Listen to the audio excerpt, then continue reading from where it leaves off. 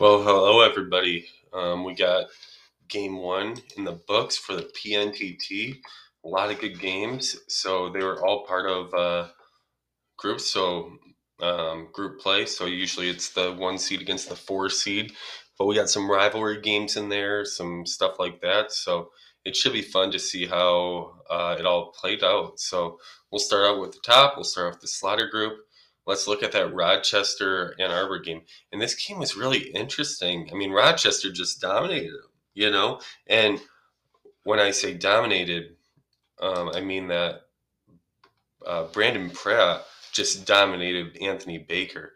I have never seen a performance like Anthony Baker's. 1 for 18, 0 from 3, did not make the free throw line, 1 total rebound, 8 assists, 0 steals, a block, 0 turnovers. So he did have 8 assists and 0 turnovers, but he had 2 points on 18 shots. And basically, he single handedly torpedoed Ann Arbor to a loss. A lot of that had to do with Brandon Pratt. Pratt went 17 for 13 for 40 points, 5 rebounds and assists, 3 turnovers. But the defense that he played was pivotal, and a 14-point win for Rochester. Austin Rodriguez did have a pretty good game. So did Alexis Norton, but obviously that's not enough when you're a star player. I've never seen that. Might have been one of the worst performances I've ever seen by Anthony Baker. We were kind of texting about it, and I was like, maybe Anthony Baker has a little bit of Baker Mayfield syndrome in him, where it's like, man, he was great his rookie year, but after that, he just looks horrible. So let's hope for his case and Ann Arbor's case that that's not the case. But you know, once that narrative gets out there and it's in the player's head, it's hard to come back from that. So we'll see how mentally tough he is as he prepares for the next game. The next game against the next game against San Antonio. So, and let's look at that game. We got San Antonio versus uh, Lubbock. So, and this is kind of a fun one. San Antonio is part of region uh, Conference 24. Lubbock's part of Conference 25. So, borders, they face off each other. I guess they don't. Do they face off each other in recruiting? They do not. So, my bad on that one. And San Antonio came out with a 12-point win, shooting 52% from the field, 36 from three, 93.8, 15 for 16 from the three-point line. Very balanced. Grant Cathy, 7 for 18, 3 rebounds, 2 assists, 1 steal. Did foul out, but hey. I like Christian Brown there, 7 for 11, 17 points. So that's nice. On the Lubbock side, they didn't get the performance they needed from Joseph Moore, who went 6 for 19. That's going to really hurt you guys. And yeah, you look at this game and, pretty close, but really early, San Antonio came out, scored quite a few points, got up by around 10, but Lubbock cut it back and even took the lead in the second half a few times. But once the fourth quarter came, San Antonio, Lubbock kind of ran out of gas, and San Antonio had a couple big buckets. And it was close. They go back and forth, but Christian Brown and Hinkson hit some big shots down the stretch to kind of stretch out the lead, and Lubbock really struggled to score down the stretch. And if you look at Lubbock's an interesting team. Last year they were 40th. They made the NTT as a 12 seed. They made the Sweet 16, which is pretty nice. And they lost one senior, Robert Agar, but they brought back Lovett, Whitehead. Or they lost two seniors. They also lost Tracy Ponte. So they brought in Joseph Moore, who did not have a great game, and then Keegan Martin, the freshman, part of the 180, 199 class. So a little tough, little loss, but they got a big game next versus Rochester. Should be fun to see. Also, Ann Arbor, speaking of Ann Arbor, they did bring in two big ties. One of them starting in Jack Carter. At least he started this game. Kind of like another big man that passes the ball 6'8", which is nice. He had a pretty. And then Justin Butler has very good shooting splits for them, and can rebound, score. Not the best defender, but not the worst either. So right now, Butler is coming off the bench at small forward. He had a big game, 6 and 9 for 14 points. So the next group is the Ramsey group. So we got Inglewood, Plainview, Lansing, and Frankfort. And this is really interesting. So let's start off with that Inglewood-Frankfort matchup.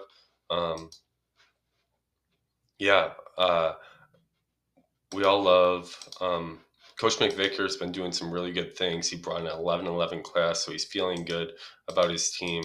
Last year, they did lose guys like Ashton Berry and Blake Ramsey, but they replaced it with some height. Freshman Austin Horn had a really big game, 19 points. Kyle Elmore, he was the only one that started. The rest were kind of bench players, but really Frankfort didn't have the class they wanted. 116, 105. And they're replacing two senior starters, both who score a decent amount. But he had to start Arturo Joseph, and Arturo, he had a really big game. He was a very efficient shooter in high school, point guard, 6'3", 21.7 points a game on 63.3% true shooting. And he went 7 for 9 in the game versus Inglewood. He kind of went zone against them and thought maybe we can kind of shut him down from the inside out. And, he did that. Kyle Elmore did have a big game, 8 for 11, but he only got 23 minutes as he got into a little bit of foul trouble. But Landry Coleman had a big game, 3 steals, 4 rebounds, 21 points. So huge win for Frankfort. I did not see this coming. I thought Inglewood would definitely be one of the best teams in the PNTT, and they are pretty good, but just a tough loss. Looking at the other game, we got Lansing against Plainview, and Lansing came out and they had a big game. They really used a balanced attack. Lansing lost a class of they had Peter Ellington, their big man, very important player for them. So they lose him, but they replace him in the starting lineup with Christian England, and they go a little smaller. Okay, so move Quincy Styles to small forward. Got Hornberger and Kelly, and England's playing the shooting guard. England had a nice day, 6 of 11 shooting from the field for 15 points, and they really spread it all out on this team. Plainview, you see, last year they had they brought in the 30-42 class, replacing the 53-16 class, losing guys like Curtis Johnson, Alexander Ward, 2 big men, and they brought in some guys. Samuel Jakowski can really score, but he scored 27 points a game in high school, but he on 62% true shooting, positive assisted turnover, 1.4 steals, but they lost their 2 big men, and they're really hurting for height. So they put Jack Rigney, one of their freshmen, and Dakota Gaines in there, a sophomore center. But they just weren't enough to hang with Lansing. I mean, it was a low-scoring game. Plainview was down much of it, and they made a real run to cut it within 1, but down the stretch, they just couldn't score enough, and only scoring about 15 points in all of the fourth quarter. So that was big in that game. Next up, we have the blue group, obviously Duluth in there, and also home to Tobias Fuke. And let's just get right into it, and you got the blue group, and Duluth goes up against New York City. So in this game, you see New York City, and they brought in the 415 class, whereas Duluth's going the other way. they brought in the 238, 249 class, two straight 200 classes after what seemed like number one class 15 times in a row, more like six, but still. Uh, so they made a little switch, put Tippins at small forward, Sullivan obviously still at center, and Tippins had an amazing day, 14 for 23. But they're going up against New York City, who brought back a solid PTT team. They did really well, finished middle there, and they brought in a 415 class replacing a 2024 class. But the seniors were, they weren't playing much. They were all on the bench. So he brought in some new guys, some height with Woodson and Dunning, and he actually left him on the bench. Dunning did go 5 for 13 points. Woodson went 3 for 6 for 8 points. So nice games for them. And then Fitzgerald, playing backup point guard, went 5 for 8.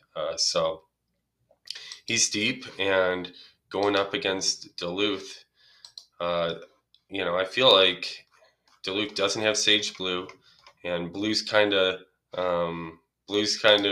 Duluth's nemesis and Porter's nemesis. They always struggle against them, but Porter walks away from this saying, "I think I just blew myself." There's got to be a better way to say that. Anyway, they came up short. They couldn't win, and it was pretty close. 3-point game with the ball. They had the ball twice to tie it up, and they missed both shots. Matthew Sullivan had a three with 6 minutes left. That would have tied it up. But you can hit a three, and they couldn't pull close enough. It was a big game, a big win for New York City. One of those kind of program wins that sets you up for the time coming. In the other game, you have Denver against Rockford. In Rockford, first let's talk about Denver. Denver run the 44-73 class, replacing the 114-126 class. They didn't start any of their freshmen, but you look at their freshmen, and last year, and Andy Holmes, 6'4" point guard, had 17 points on 57.8% true shooting. Aaron Miller, just three wing players that you can kind of trust on, and all of them are there. Houston played point guard, Holmes played shooting guard, Miller played backup power forward. So all those were backups. But really, the story of this was Matthew Tang, 27 points on 12 of 21 shooting, 2 of 6 from 3, 1 of 2 from free throw, 61% true shooting. Joseph Mears shot a lot, but missed a lot.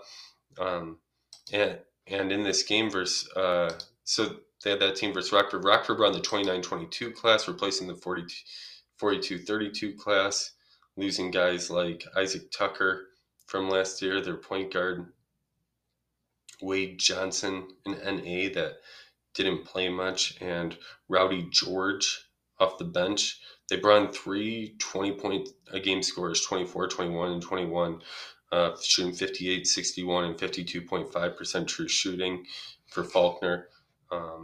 This year, he isn't starting any of them, at least to start. But they did all right. Faulkner, Upchurch was in the NA. Faulkner went 1 for 2. Dayton Harwell had a big game, 4 of 6, 13 points, 82. But their starters really tore it up, especially their seniors, Rodolfo Logan and Adolfo Moreno. Those two really combined for a lot of points, combined 25 points between the two of them. And this game, the Files, they were up for most of the game, and Denver made a little run, but it wasn't enough. So, and the Cruz and Crusoes were up a little bit, and then we're down by 1 at halftime. So it's something. Let's move on to the next group.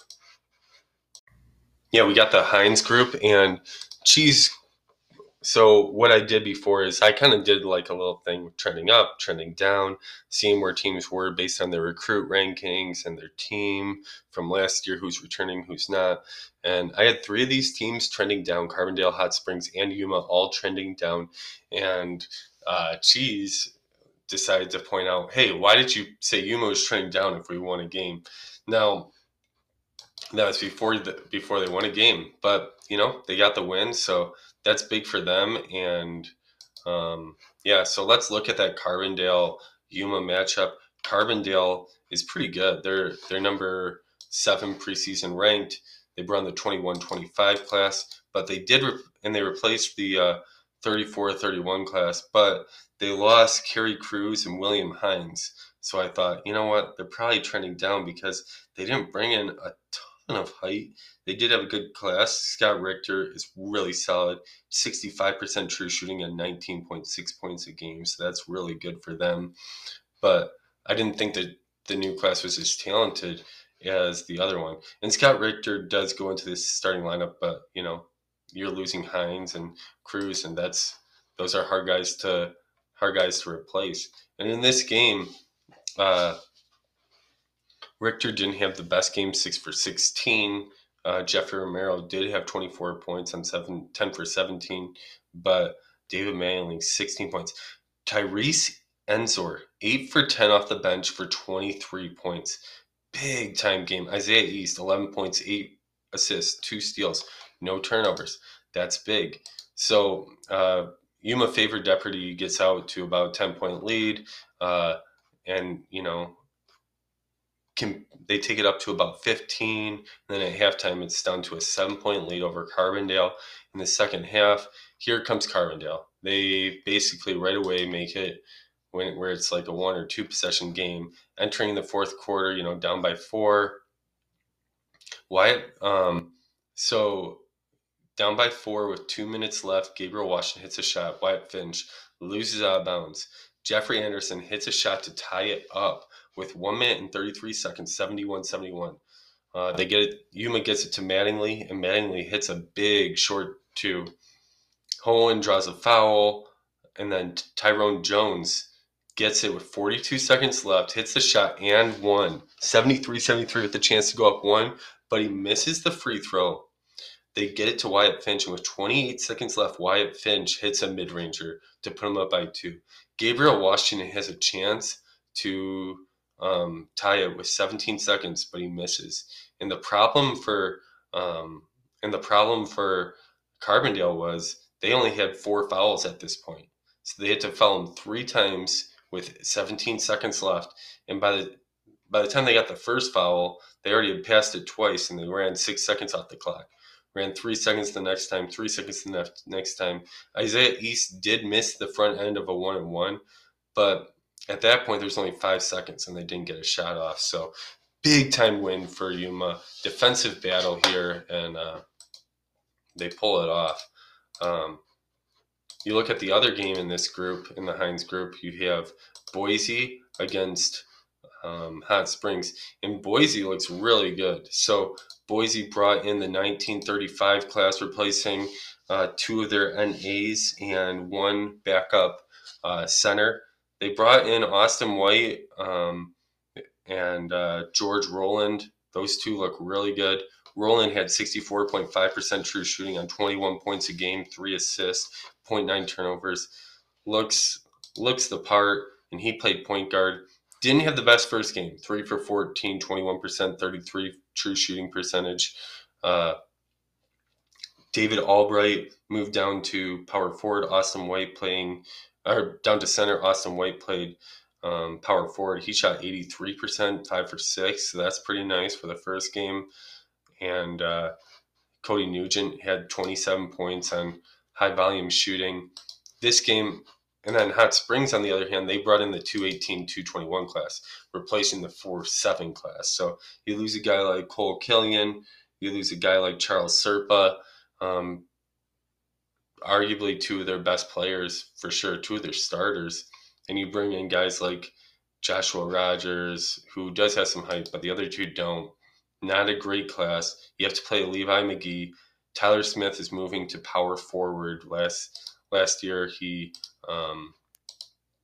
was small forward, so little bit of change there. And Tyler Smith had a big game, 12 for 21, 30 points. So that's nice. But ultimately, you get to match up with Boise. Boise gets out to a lead early, about 10 points at halftime. And they were kind of up by 10 the whole game, basically. They didn't. There was never a huge run by Hot Springs to make it closer. They won by 10 points. Next up in the Orsos group, this is one of my favorite groups. You got Charlotte, St. Paul, Fremont, Clemson. All those teams I think got better from last year, with the exception of Clemson. And Clemson showed they'd still have a little juice in the tank in this first game.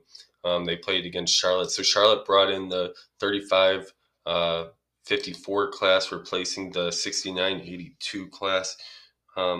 Trevor Orsos did leave, but he wasn't like a dominant player or anything. So it wasn't the biggest loss they could have had. And you bring in guys like Riley Richards, David Butler, Jason Harris. I really like Riley Richards, 59.8% true shooting.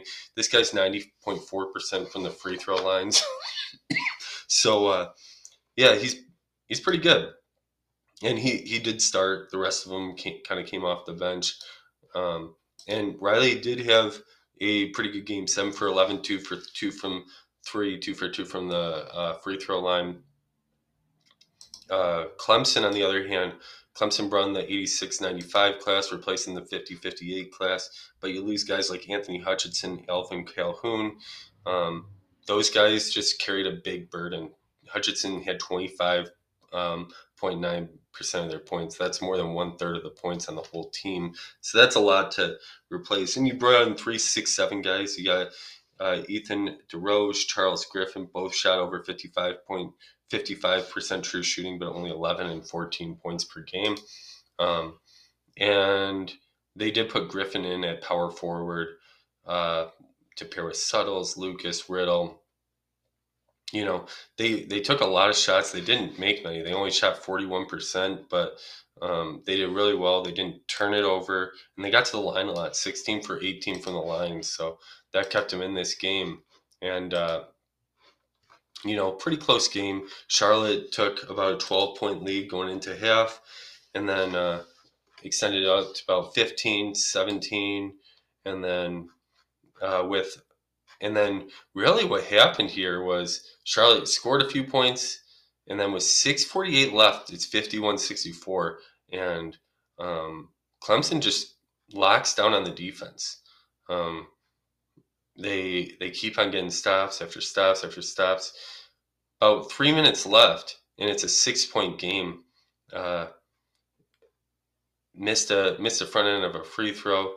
Cut it to 5 with 1:38. And then they make it a 3-point game with 55 seconds left. David Butler turns it over. Dalton Lucas gets the steal and passes it to Charles Griffin, who gets an and one. 38 seconds left, and it's 64-64. Now, mind you, 38 seconds, and Clemson has not scored since the 6:48 mark. So they've went over 6 minutes without a shot made. Colton Russ inbounds the ball, and they get into their set, and they give the ball to Walter Gonzalez. Now, Walter Gonzalez, he shot 38% from the field last year, made 4.3 points per game. He made his only shot this game up to this point, and this guy's so this guy, not a prolific scorer by any means, but Walter Gonzalez gets the ball. And he's at the 3-point line. Like, what are you doing? This guy's made 4 3-pointers in his entire career, and he drains it. he drains the buzzer-beating 3-pointer as time expired. If you look at the play-by-play, it says he attempted the shot with 0 seconds left, but they counted the shot. It must have been right before the buzzer. Huge bucket for Walter Gonzalez. Only his 5th 3 of all time. He had none last year. This guy doesn't even shoot threes, but he got the ball, and he had to let it fly, and it went in. So good for him. Big time win. They needed that. Charlotte really needed that win, and they got it. Clemson needed it too, but they did everything they could up to the end. The other matchup was really interesting. We got Fremont and St. Paul. Sorry. St. Paul They run the 63-86 class, replacing the 104-112 class. You replace a guy, their point guard, and Peyton Sandoval. Peyton didn't have amazing stats. He shot very low percentage from free throw, from field goal. So yeah, you get a new guy, and the new guy for the first game was Taylor Simmons, who went 7 for 12, 58% from the field, 16 points. Ludwig went 7 for 12, 14 points, 10 rebounds. So big game for him. Daniel Lake he just filled up the stat sheet: 4 rebounds, 3 assists, 2 steals, 2 blocks, 0 turnovers, 10 points. So yeah, all around game for them. Fremont, on the other hand, Fremont brought in the 8-9 class to pair with last year's Joseph Amburn class, which was 29-8. So another really great class. You got Ethan Thomas and Matthew Roberts, and they broke some ties, and they also got Devin Turner, which was a really big get for them. So you look at this, and this first game, Joseph Amburn had his 25 points. Brandon Freeman, senior, 24 points. William Vrabel, the oversized point guard at 6'7", he had 6 assists, 2 steals, 3 turnovers. Ethan Thomas with 12 points. Matthew Roberts, 10 points. But these guys are still trying to figure it out. And the Mighty Tarzans went up 7 early. But in the second quarter, St. Paul blows back, and they're up by 3 at halftime. Fremont comes out strong, goes up by about 7 in the early fourth quarter, and it looks like they're going to pull away. 5 minutes left, they're up by 7, 9. Daniel Lake hits a shot. Vrabel turns it over. Daniel Lake hits another shot. Matthew Roberts hits a bucket, 3:46 left. Robert Ludwig, big time shot. Joseph Amburn misses. And then Daniel Lake gets a shot to take it within 3 with 1:38 left. Brandon Freeman hits a shot. Joseph Amburn gets fouled. They have a chance to go up 7. He splits them. They're up by 6, 58 seconds. Feeling pretty good. Taylor Ewing hits a shot. Vrabel splits his free throws, and then there's a charging foul. So Brandon Freeman makes his free throws. Ethan Thomas hits his shot, and Fremont pulls out the win by about 8 points. So big win for the Mighty Tarzans. They got a really, really good team. I'm excited to see how they match up against Charlotte the next game. But they got a tough schedule. You got Carbondale, Flagstaff, and then it gets a little easier with Ames and Clemson on the back half. St. Paul has a really tough schedule. They requested all their matchups. They got Clemson next, and then they got Manassas, Rochester, Duluth, and Charlotte. So fun game. Should be good. That's the Orsos group. In the Evans group, we got Huntington Beach, Jefferson City, Lincoln, and Salt Lake City. So fun games here. You look at this team, and let's start off with the Jefferson City against the Huntington Beach Accents. So Huntington Beach ranks in the 64-59 class, replacing the 79-117 class. But this team always performs really well. Coach Respetnik, just seems like he's got his team. His team plays pretty well. They didn't have the best performance. They lost in the first round of the NTT as a 2 seed last year, but they bring back all their starters except Evans, and they bring in guys like William Canoe, Kobe Ivey, Jack Holly. So solid players. But this year, move Luke Ramsey to power forward, Mohammed Birnbaum to small forward, and then William Canoe plays shooting guard. Matthew Dar obviously still at point guard. And they go up against Bobby. Bobby lost his best player, Edison Lopez. That guy carried his team. David Borland, he was really helping the team too. But he brought in a good class. He brought in a 28-31 class. But it's just hard to replace those guys. So he's starting 2 of the two of those guys. And Dalton Wynn, what a day. 34 points on 21 shots, 62.6% true shooting. Didn't do much else. He did get 2 steals, but what a day for him. Pablo Brooks got 6 points, 11 rebounds, 4 assists, 4 blocks. So that's always nice to have. So you look at this game. Sea Beggars, they really rely. I mean, they were up by 3, so they're up by 3 at halftime. They were really relying on Dalton Wynn. Dalton Wynn was just, he was just tearing it up for them. He had 13 points in the first half, and he comes back in the second half, and he takes them up to about a 10-point lead with going into the fourth. But here comes Huntington Beach.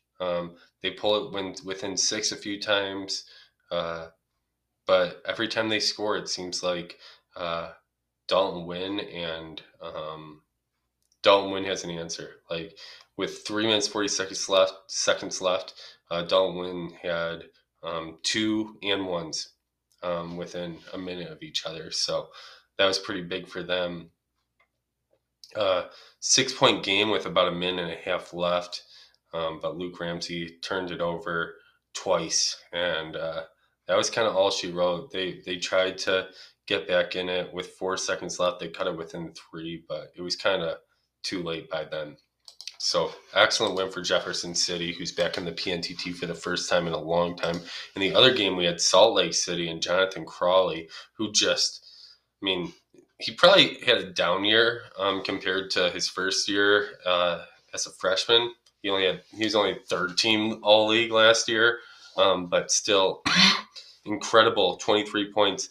He's going to be challenging for PNTT Player of the Year. He had 28 points tonight. They brought in the 56-66 class, and they're starting 2 of them in Jaden Mills and Carl Reeds, at least the first game. They replaced, they did lose Blake Mason and Bruce Hernandez, so 2 guys that definitely performed, great defenders. They could shoot a little bit. It really helped to make the NTT for the first time. They were 1 year off in the NTT, but they've been in the NTT pretty much every other year. So, but in this game, they went zone against Lincoln. Lincoln went out to an early lead. Real quick on Lincoln. Lincoln brought in the 157-183 class to replace the 222-199 class. They lost their point guard, though, John Thurman, who was scoring 28 points per game. So they have a massive switch in their team philosophy, and it's just going to be different this year. They didn't bring in the best class, but and none of them could really score. So they really had to have some other guys step up. Anthony Bayer really stepped up, played a lot better, 20 points yesterday. Willis Clark, the point guard, did have 22 points. So maybe it's more of a system thing for them. But yeah. Anyway, so Lincoln went off to an early lead, got it up to 14 with 6 minutes left in the first half. But then slowly Salt Lake City started crawling back in, and Jonathan Crawley got his 13th point and cut to 4 as they went into halftime. That shot right before halftime is always such a big shot for momentum. And in the second half, Salt Lake City went off hot, and they took about a 10-point lead going into the fourth quarter. Lincoln tried to crawl back in, but they just couldn't score enough. In the second half, Lincoln scored quite a bit, actually. They scored about 24 in the third quarter, but in the fourth quarter, they only got 13 points, and that kind of doomed them in that game. So, those are some thoughts from this game. I think Crawley's obviously a beast. It should be interesting to see how Salt Lake City moves forward. Yeah, so in the next group, we have the Amos group. And in the first matchup, we got Carnegie against Yakima. And I love this matchup. Yakima is hot, okay? So Yakima is fresh off a PNTT or PTT, sorry, a PTT title. Um, and yeah, they basically rolled through that, with the only exception being their game in the second round versus us that went into overtime. They fouled out our star player, and we couldn't recover. So, but they bring back all their stars except for Matthew Manson, and Matthew Manson was part of that 170 193 class. And then you look at um, them this year, and then this year they bring in a really good class. They bring in Their class was ranked 1230, and he didn't start any of his freshmen, but they're good. You got Corbin Montgomery, Eduardo Frazier, and then he's got Jose Russell going off the bench. So when you have players like that. So Corbin Montgomery did shot 59% true shooting on 21 points per game. So he was probably their best player. I think Jose Russell, he's got some good stats, but he wasn't good enough to crack the starting lineup for this team, and neither was Montgomery, mostly because of his height, I think. He wanted to get some other guys in, so he put Oscar Watson as his center, and Tanner Stallworth, 16 for 28, 39 points. So just big time game. Carnegie brought in the 1310 class. I feel like they always just bring in really great classes. Nicholas Jones, Preston Haas, and Andrew Smith. So you look at those guys. They did lose their two seniors, in Roman Amos and Michael Blair, but they brought in a lot of height, and the height's pretty good. They could score 9 rebounds, 6 rebounds, or yeah, they both shot. The two starters shot 59, 56% true shooting, 14 and 16 points per game. So big class for them. But this is one of my most exciting matchups coming into it, and it didn't disappoint. So battle, and just a lot of points. Yakima's up 32-26 after one. Carnegie fights back and they have a 2-point lead going into half. In the second half, Yakima comes, and Austin Sinclair ties it up heading into the fourth, 76-76. Great game. It looks like Carnegie's going to pull away, but Tanner Stallworth hits a big shot. Jake Parker hits another big shot. So with 30 seconds left, Stallworth hits a and one to pull it to 5. Butler splits it. Parker makes a shot. They tried to get back in it, but it was just too little, too late. Carnegie was just too solid tonight, and they got a really big win there. I like that win a lot for them. Next up for Carnegie is Tacoma. Tacoma's went against Manassas, and Tacoma, they brought in a 96-62 class, replacing an 83-68 class, so pretty similar. And they started 2 of their freshmen. Last year they lost one senior starter, and they decided to move Lucas Leap to the bench this year. Amari Lindsay had 9 for 20 tonight, but just it's a decent class. They got some players, and I'm excited to see how they play out. Manassas, on the other hand, they brought in the 146-161 class, and they look like they're slipping a little bit they had some really, really tough classes, but you lose a guy like Cameron James, and it's tough to replace him. They did bring in Justin Laws, who had 59.2% true shooting, 22 points per game last year, so that could be really helpful for them. And he started for them at shooting guard and got 24 points on 15 shots. So that's a really good first start for them. The rest of them are seniors: Ian White, Daniel Wright, Patrick Patterson, and then Nathan Martin still at point guard. In this game, it was pretty much domination. They won by 23. So big win for Manassas. Moving on. Next up, we got my group, the Hudson group. So yeah, pretty solid group. We got Nashville, we got Flagstaff, we have Huntsville and Montpelier, the Peepers. For my team, we brought the 115-98 class, replacing the 90-128 class. But we lost Mason Hardesty, who was a tough loss for us. He's a really solid player, did a lot of really good things for us that went unnoticed that we really needed. So it's tough bringing in this class, but hey,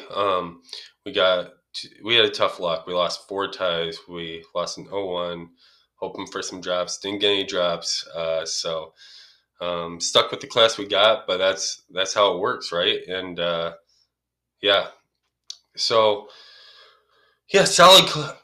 We're going up against Flagstaff. Flagstaff's got some studs. You know, they bring back 5 starters, 4 starters, just not Hudson, and they bring in a guy like Brandon Fairley, who looks like he can fit the part of the defending point guard, which they do. They really rely on their defense, and they're pretty good at it. So in our game, I mean, it was a battle. We got in some foul trouble earlier. It seemed like so. My center got 2 fouls real quick, and then my backup center got 2 fouls, all within the first 5 minutes. So my backup power forward goes to center, and then my starting power forward picks up 2 fouls. So at the end of the first quarter, but we're tied. So it's like, well, okay. So at that point, my backup power forward and backup center were playing, and we stayed away from fouls for the most part. The rest, but Flagstaff pulled out to about an 11-point lead at halftime. We came back pretty fast with a vengeance. You know, hit some big shots. Trevor Watkins was incredible tonight. It was like he couldn't miss. He got to the line a lot. He made all of his free throws from the line. So with 12 minutes left, a little under 12 minutes left, we tied the game at 56. So that feels good. 11 minutes left, and we're going into the fourth quarter tied, and Trevor Watkins hits a big shot, down a little bit, and then with about 4 minutes left for it, and hits a big shot. Trevor Watkins gets his 30th point. We go up by 6. No one can make anything. Watkins tries to put the game away at the line, and we win. He went up by 4. We fouled Brandon Fairley, who got an and one. Bennett fouls out with 6 seconds left. Fairley misses the shot on purpose, but he can't get the rebound. Holland makes his 2 free throws, and we win the game.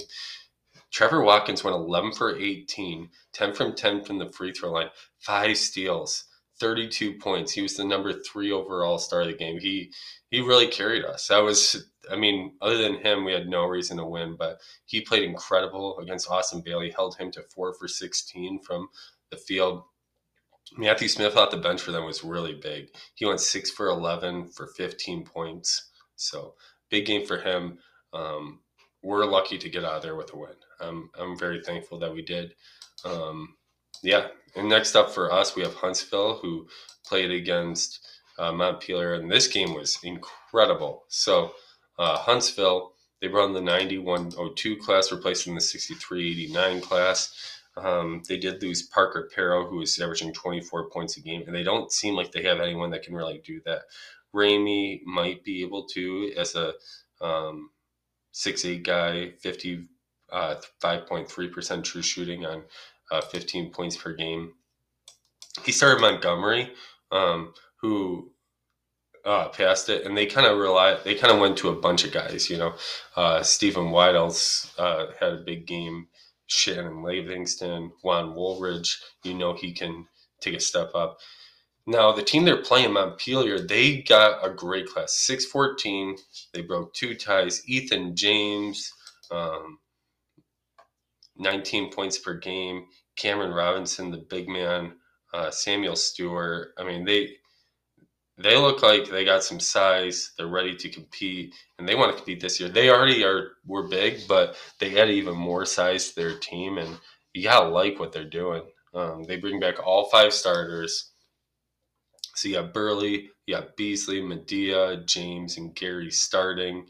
They moved Randy Dowdle to the bench. He played a little bench last year, so he didn't play the full complemented games, but still. So this team's really good, but this was just a defensive slugfest. It's 29-34 Huntsville at halftime, and Huntsville goes out to about a 10-point lead. They're up by 10 with 10 minutes left, and that's when Montpelier starts making their run. And it's kind of crazy. 1 minute left. They're down by 4. Christian Medea hits a 3. Stephen Wild gets a layup, but it gets blocked. Moises Gary turns it over. It's a 1-point game. Ivan Montgomery, the freshman, misses the front end of the 1-on-1. Colin Burley gets the rebound. Burley gets a short 2, mid-range 2, and his offensive rebound. Misses a short 2 with 27 seconds left. Montgomery hits both free throws. Moises Gary hits a shot to go within 1. With 16 seconds left, Livingston gets intentional fouled, and they get to Moises Gary, who hits a 3 with 3 seconds left to send it into overtime. It was a rush. Huntsville feels pretty good going into overtime. They hit 2 straight shots, followed by a 3. Moises Gary, with 2 minutes left, has a chance to put him up with free throws, but he misses both free throws. And they had so many chances, and then finally they break through. Ethan James hits a big shot with 15 seconds left, but Stephen Wild comes down and gets an and one to put him up by 2. 7 seconds left. You're hoping you can get a shot, but it wasn't to be. Montpelier holds onto the ball. Christian Medea doesn't get the shot off. His time expires, and Huntsville wins. So big win for Huntsville. It's going to be interesting because those were not the teams. Huntsville and Nashville were not the teams I was expecting to win the first 2 games in this group. So I'm interested to see how this group plays out, the rest of it. Going on to the next group, the last group in the top part, we have the Moss group: Laredo, Reno, Aberdeen, and Albuquerque. Reno and Albuquerque, I said they were trending up. Laredo and Aberdeen, I said they were trending down. So Albuquerque. Let's start off with the Albuquerque Laredo game. Laredo, the Special Forces, were coming off were they 1 seed, I think, in the NTT, and so they were 2 seed in the NTT, and they lost in the first round, but they won most of their other games. They did lose Ryan Moss, but other than that, they kept all their players. They brought in the 183-170 class, replacing the 87-52 class, so that's a little hard. None of them look amazing, but you got guys that can defend a little bit. You got a little bit of height, so that helps you a little bit. They put Benjamin Richards in at power forward, and the other team in this game, Albuquerque, we said they were training up. They brought in the 147 class, replacing the 96-131 class, but they brought back all 5 starters. So you know who's starting. You start all your starters from last year. So in this game, Laredo keeps it close. Halftime, Albuquerque's up by 3, and they extended to about a 10-point lead, and Laredo starts coming back. But late in the mid-fourth, Stanley hits a couple shots, gets it up to 10 again. Thomas Rich hits a big shot with 2 minutes left, and after 2 turnovers, they have a shot. They're down by 6. Ryan Gruner hits an and one for his 20th point. There's only a minute 40, and they're only down by 3. Daniel Simons hits a shot, down by 1. Gruner hits another shot, down by 1. 31 seconds left, and they're down by 3. Thomas Rich misses misses a mid-ranger, and John Anderson. So Anderson's a 29% career 3-point shooter. He misses the 3 that could have won it for them. Wyatt Shirley does miss the front end of the 1-on-1, but they get the rebound, and the game's over. So Gruner played big, 30 points, 4 assists, 25 shots. So you gotta love that for him. Let's look at the other game. Let's look at Aberdeen versus Reno. So Reno brought in the 196-219 class, replacing the 143-144 class. but they brought back all their starters from a team that was a 5 seed and made it to the Elite Eight last year. Albuquerque, they brought not Albuquerque, sorry. Aberdeen, they brought in the 58 104 class, replacing the 2753 class. It's tough. You lose a guy like James Brook. He meant a lot to their team, but they got some talent. They got some medium size that can pass, and it seems like all their players can pass and kind of connect their guys. All those guys were coming off the bench though, so Reginald O'Donnell, he scored 20 points, but he took 25 shots to get there. And that really hurt him in this game. They're going up against a tough Reno team. Chandler Jackson, obviously, is a stud. And with entering in the fourth, Reno's up by 7. But after an and one, couple misses, and making some free throws, it's a 3-point game with 8 minutes left.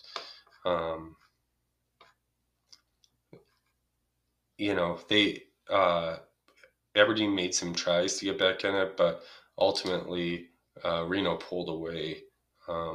Chandler Jackson didn't have his best game, only 14 points, but he didn't need to. He only played 18 minutes. He got in a little foul trouble. So for the foul trouble they got into and all that, I think Reno did pretty good. And they look like a formidable opponent in this group.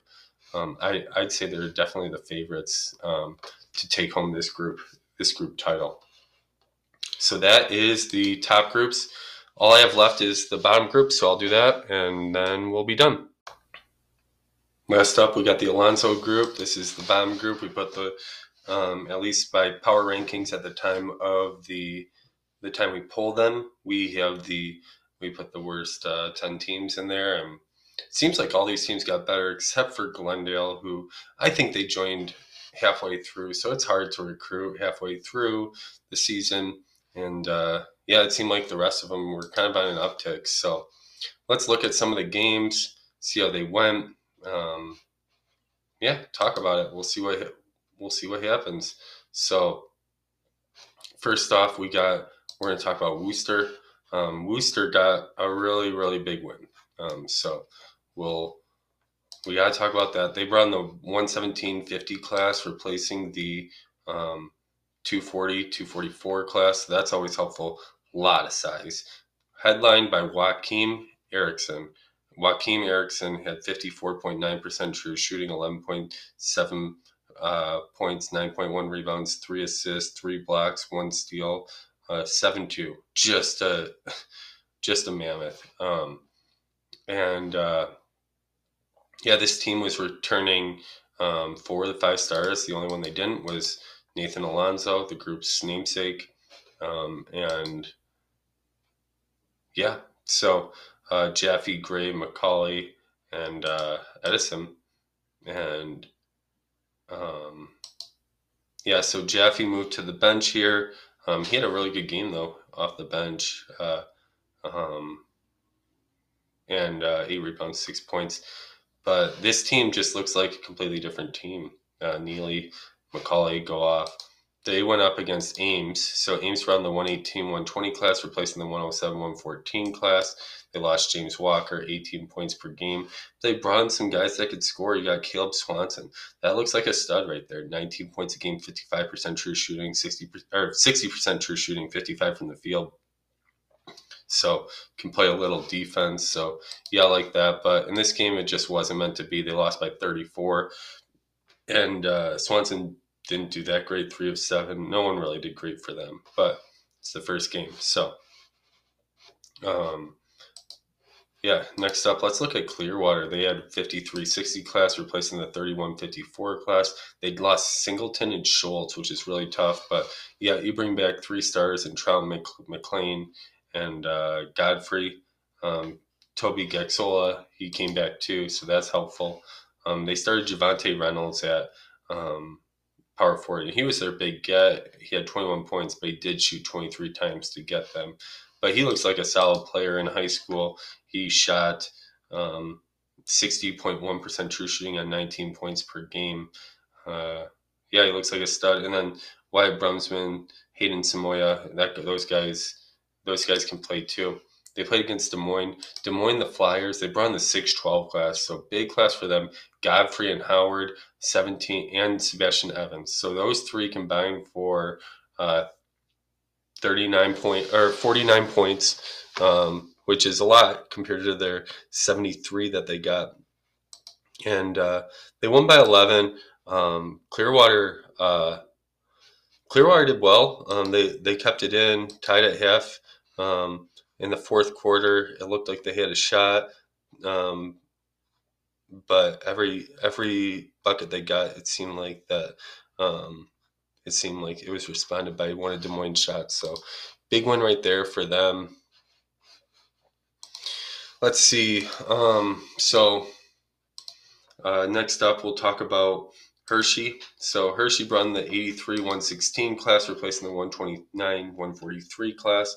They lost Jonathan Riley, their point guard, but it wasn't a huge loss. They brought in three guys. It looks like they tried to find point guards, pass first point guards that could rebound, pass, play a little defense, and they started Dominique Dobbs, and they brought Thomas Ridley off the bench. Neither did great, neither did bad, but they only scored 58 points. They really struggled to score. They're having a tough time against St. Louis. St. Louis brought in the 17-26 class, and that's headlined by Ty Sherrod. Ty Sherrod last year scored 22 points, and he didn't score this game barely, but he scored 22 points on 56.8% true shooting. They had Chetham, so they have some players that can play. Chetham played really well off the bench. He was plus 15, 5 rebounds, 2 assists, efficient, 50% from the field, hit a 3-pointer. So they got a good team. They won by 7. This is a really low-scoring game. The Iron Deeks were up by 10 for a lot of it, and then it looked like Hershey was making a little comeback here in overtime, but St. Louis pulled away at the end. Let's look at the next team. We have Riverside. So Riverside brought in the 235-244 class, replacing the 80-72 class. Lost a few seniors. So they were going up against Cambridge, and Cambridge brought in 92-117 class, replacing a 115-88 class. They lost their senior Sean Clark, but they brought in 2 7-footers. But they just couldn't score today. They scored 42 points, 31.5% true shooting. The zone just really made it hard for them. Chase Rathburn had 22 points, but he shot 23 times to get them. And it just looked like Riverside was the better team today over Cambridge. Let's look at Glendale. Glendale went up against the Ocala Opossum. In Glendale, Ocala brings in a 1-2 class. Studs, Justin Stewart, Nicholas Wood, Evan Edgerton. They replaced Nicholas Butts, Julian Whiteman, and Jeffrey Harrison. But, you got 1-2 class. You got to be excited about that. But, they struggled. It was a low-scoring game. None of these guys are bad shooters. They're all very efficient guys, but none of them are putting up a ton of points either for Ocala.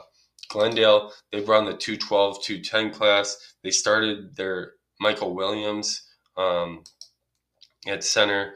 They brought back all their starters except Sellers, so it's a little different for them. But, I love how they compete in this game. At halftime, they kept it really low, scoring 29-23, and a little more scoring in the second half. 7-point lead for Ocala going into the fourth quarter, and they're up by 12 with 3 minutes and 30 seconds. But it was just, they're actually up by 13 with 3 minutes 12 seconds. So it was fun to see. Dixon hits a shot, Stewart misses. Dixon gets an AM1. Morgan makes it. Dixon, Uribe gets a AM1. They cut it to 7.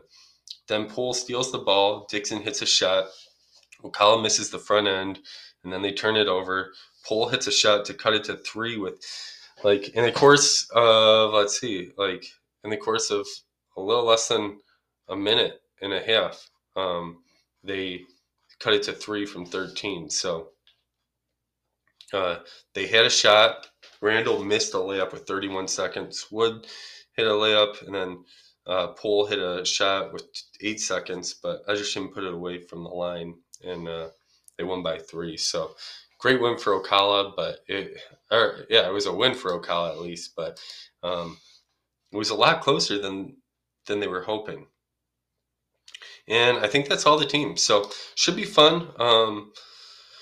That bottom group, you got Worcester with 34, Riverside with 18, Des Moines with 11. So there's obviously 4 teams with positive point differential, and then 4 teams with, or 5 teams with positive, 5 teams with negative, obviously. But Worcester has a pretty sizable lead. So great team. So that was the first day of the PNTT. Hopefully you guys enjoyed this. Talk to you later.